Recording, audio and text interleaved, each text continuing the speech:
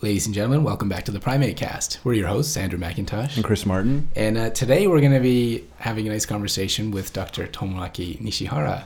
Well, you will be having a nice conversation. That's right. I will be having a nice conversation with him, and we'll be joined here by Dr. David Hill, who's another faculty at CICASP here. That's right. I was out of town for this interview, unfortunately. You were. I believe you were probably in Africa at the time. Mm-hmm.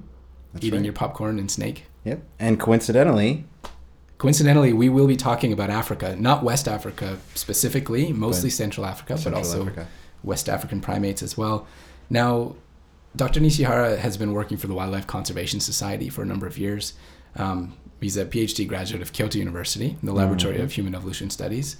And this kind of links back into our last podcast with Dr. Cricket-sans as well, because they've worked in similar areas. I know Dr. Nishihara has also worked at or with people working at the Guologo Triangle, which we discussed last week in more detail on the research end specifically with cricket, but also a number of other areas in Central Africa.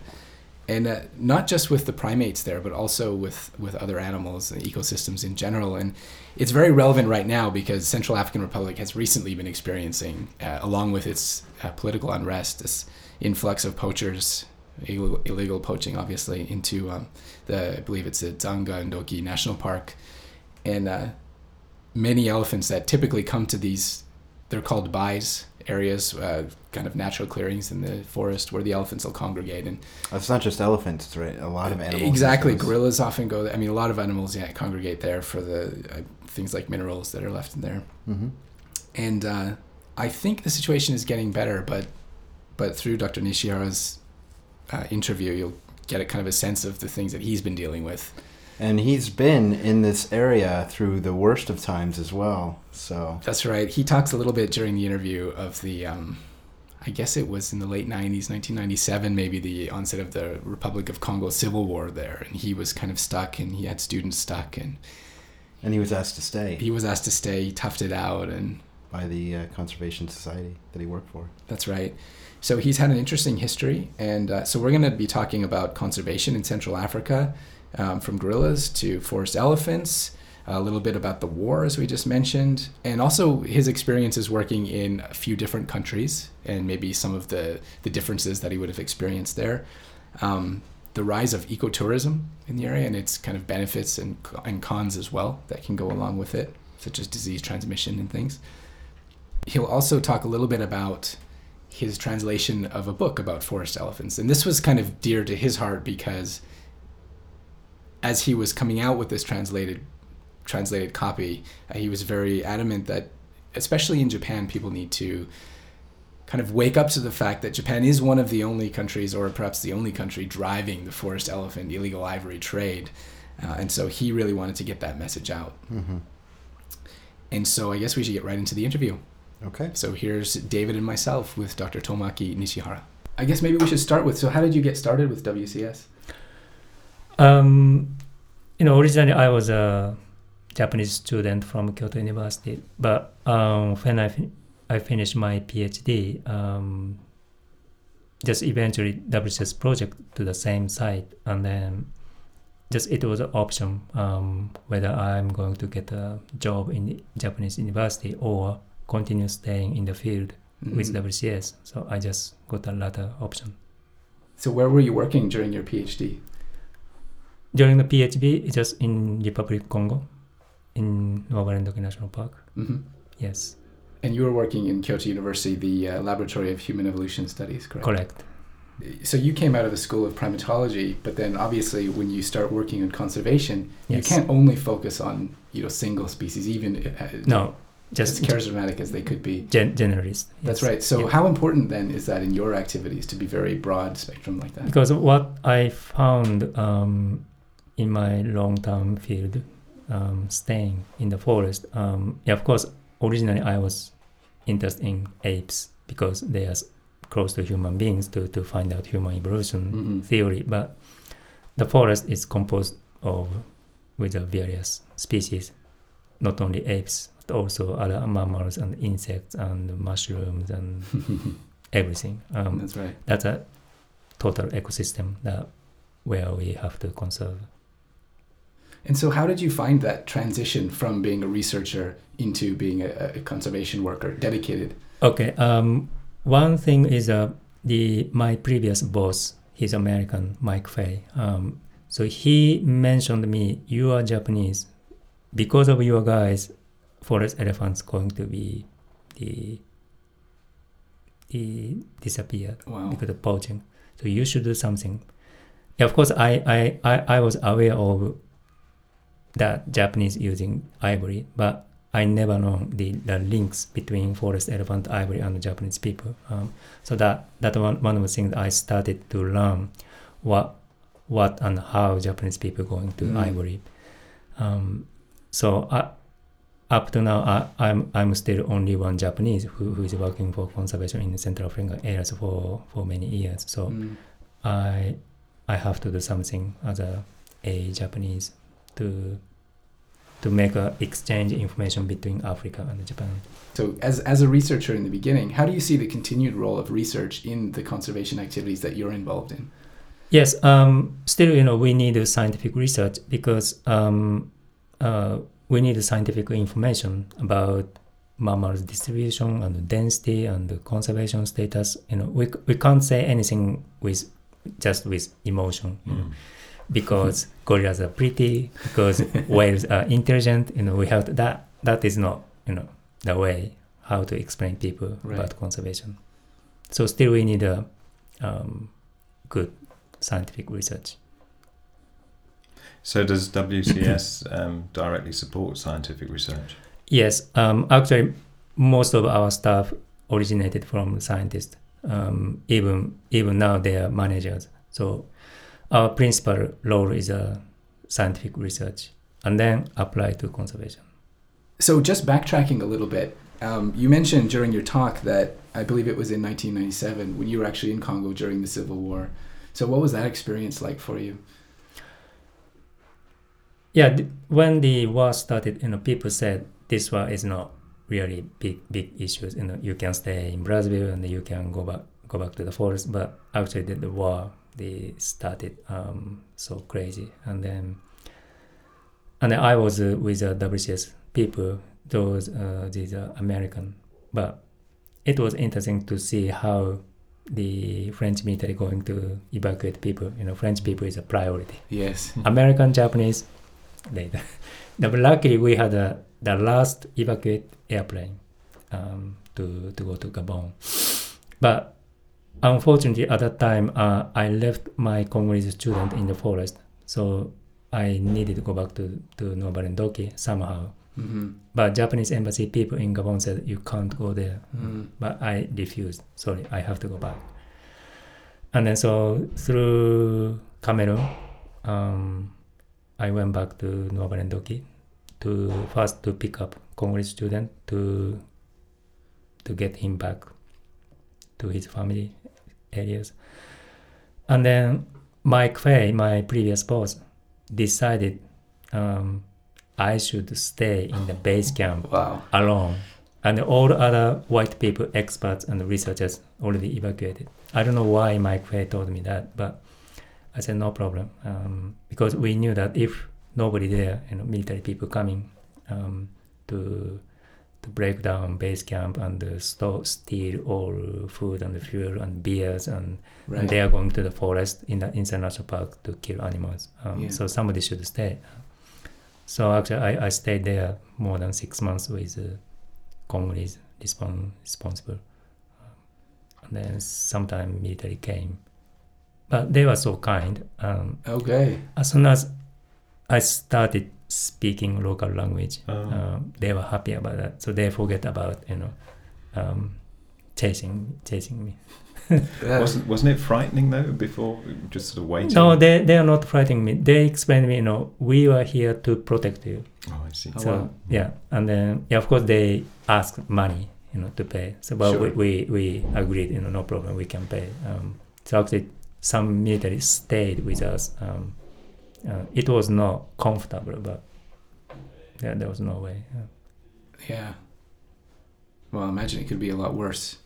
It's a very interesting story. So, and then after that, maybe a few years later, you started to move. So you left the Congo Yes. for WCS in Gabon. Yeah. Because the same boss, Mike Way, started another project called Megatransit, walking through the forest from northern Congo to Gabonese coast Right. to find out the intact place of both countries. So I wanted to participate in the project, but not working with him, just to support him, logistics, and coordinate with the National Geographic team, because National Geographic funding this project. I see. So that's why both of us moved to Gabon. And then later we created WCS Gabon. WCS Gabon never existed. And then at the same time, Mike Way himself pushed the Gabonese president to create national parks. And then president decided 13 new national parks, Wow. which is more than 10% over Gabonese land size. But so now you're back in the Congo. So can Yeah. you talk a little bit about how, I mean, was it very distinct experiences for you to be in the two different countries? And Yes, Gabon is actually quite difficult country to work with people, including government people. They are so bureaucratic, so things never forward.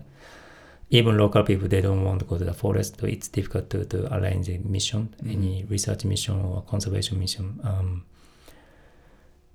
And then, but I wanted to continue the conservation in Gabon, because we were the person to push the president to create a national park, and then I didn't want to lose national parks. But eventually, 3 years ago, the WCS Congo called me back. Please come back to Congo, because. And then what I found in Congo, most of the WCS Congo project just went down. Just a poor management by the other experts, or corruption started from the government people, and lots of human population, etc., and lots of exploitation activities. So 3 years ago, what I tried to do is how to bring back the project as it was. But still, we have a lot of challenge against corruptions, exploitation activities, illegal activities. So how many people does WCS currently employ in Congo?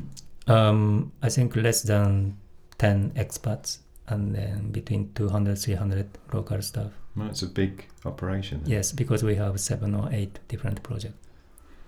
And how do you generally get along with, not only the local people in the areas which you're trying to protect, but also some of the organizations that are trying to exploit the areas? Just dialogue. We have to continue dialogue with different local populations, because they have a different vision and traditions. So that's a pain, but we have to continue. It's a long-term issues, and then try to much more sustainable, stable status of conservation. You talked a little bit about this in your talk earlier, but the difficulty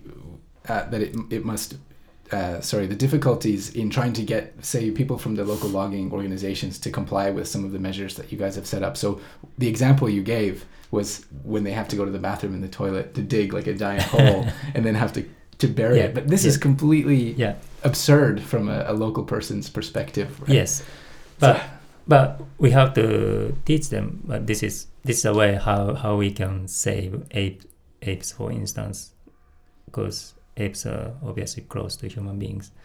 Otherwise, maybe they are going to die just because of a human presence. Even I'm talking about ecotourism. We have to keep the minimum persons who can visit the gorillas at a distance, and with masks. So I want to get back to the ecotourism in a second, but what kind of a reception do you get when you tell people that they need to behave in these ways to really protect the animals in the forest? No, we just explain that all tourists, once they get to the base camp, this is the obligation. If they don't want, please go back to your home. Yeah, it's a very good point. So and then we requested, doing some vaccinations before coming to the national park. If they don't have proof, sorry. Yeah, that's right. No gorillas. Yeah. And so how do you see the development, future development of ecotourism projects within the context of conservation? Because it is a trade-off.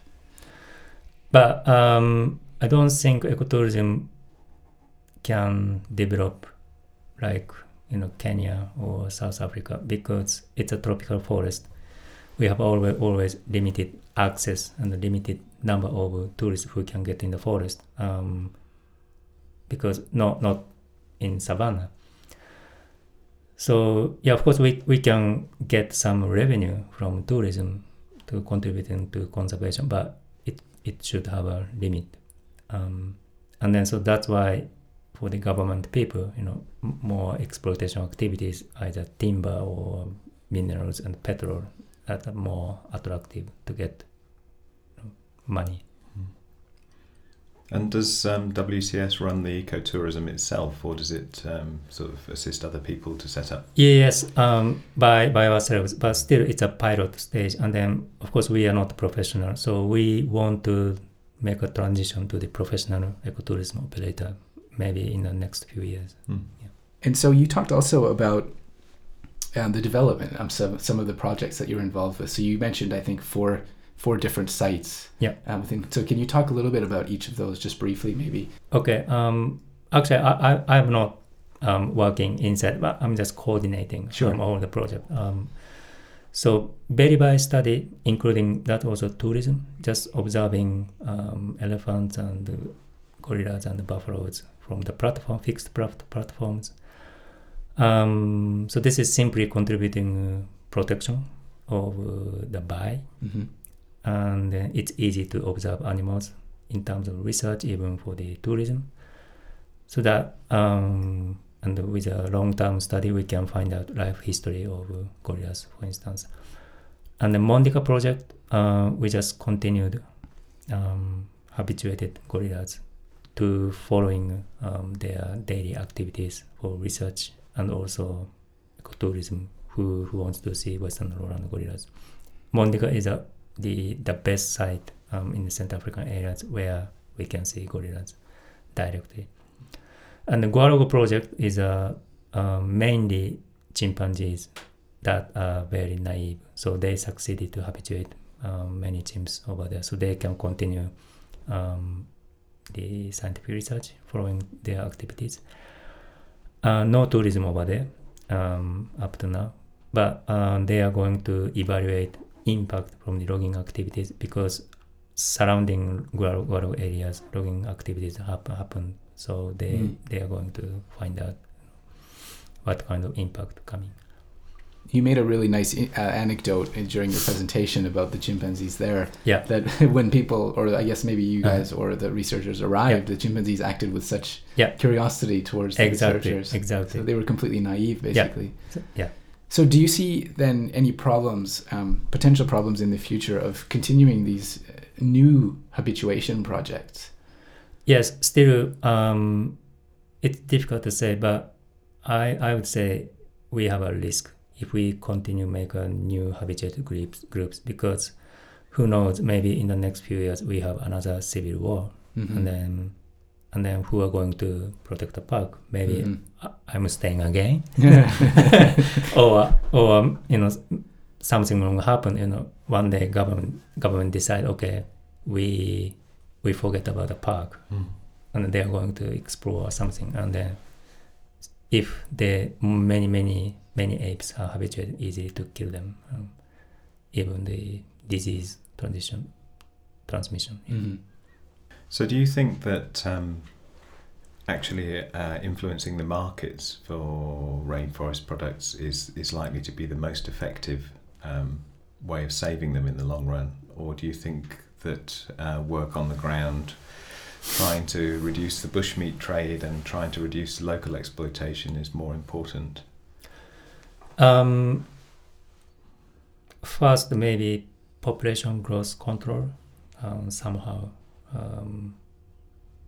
It's not only natural growth, but also human immigration for exploitation activities, etc. And then second is maybe we can try to reduce demand, international demand for tropical timber, for instance. But it's also very, very difficult, big challenge. But still we can request each logging companies to get, FSC certificate to minimize impact for the wildlife and general environmental issues. I think that's the only way, and then maybe they can contribute to conservation project either through finance or any conservation operation. Yeah. Okay, so 2 final points that you might want to discuss a little bit. The first is your book. Can you tell us about that? Okay. So recently I finished publish one book about forest elephant, translated from English into Japanese, because I wanted show about forest elephant to Japanese people. The biggest reason is Japanese is the only nation in the world who are going to use, specifically using forest elephant ivory. So they should, Japanese people should understand what is the link between our Japanese ivory use and forest elephant poaching and illegal ivory trade. So that will be in the bookshop soon, and also Amazon website. Okay. Can you tell us the name of the book?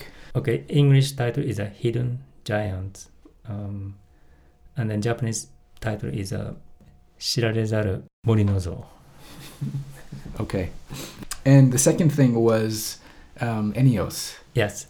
So ENEOS is the Japanese biggest oil company, and then they have a character which is a gorillas. So they wanted to contribute something for gorilla conservation. So they chosen 2 projects. One project in the eastern lowland gorillas, managed by Yamagiwa-san, and then second project to our project, because I'm also Japanese, western lowland gorilla conservation. So specifically to Mondika project for habituated gorillas, tourism development and research. Dr. Nishihara, thank you very much for joining us on the PrimateCast. Thank you very much. It was a pleasure to speak with you. Thanks very much. David, it was a pleasure to co-host with you. Well, thank you for giving me the opportunity. Well, you're more than welcome anytime. Okay. You have been listening to the PrimateCast, a podcast series dedicated to the study and conservation of primates around the world. Brought to you by the Centre for International Collaboration and Advanced Studies in Primatology of the Primate Research Institute of Kyoto University. Visit us online at www.cicasp.pri.kyoto-u.ac.jp/news/podcasts and follow us on Facebook at www.facebook.com/theprimatecast and on Twitter at theprimatecast.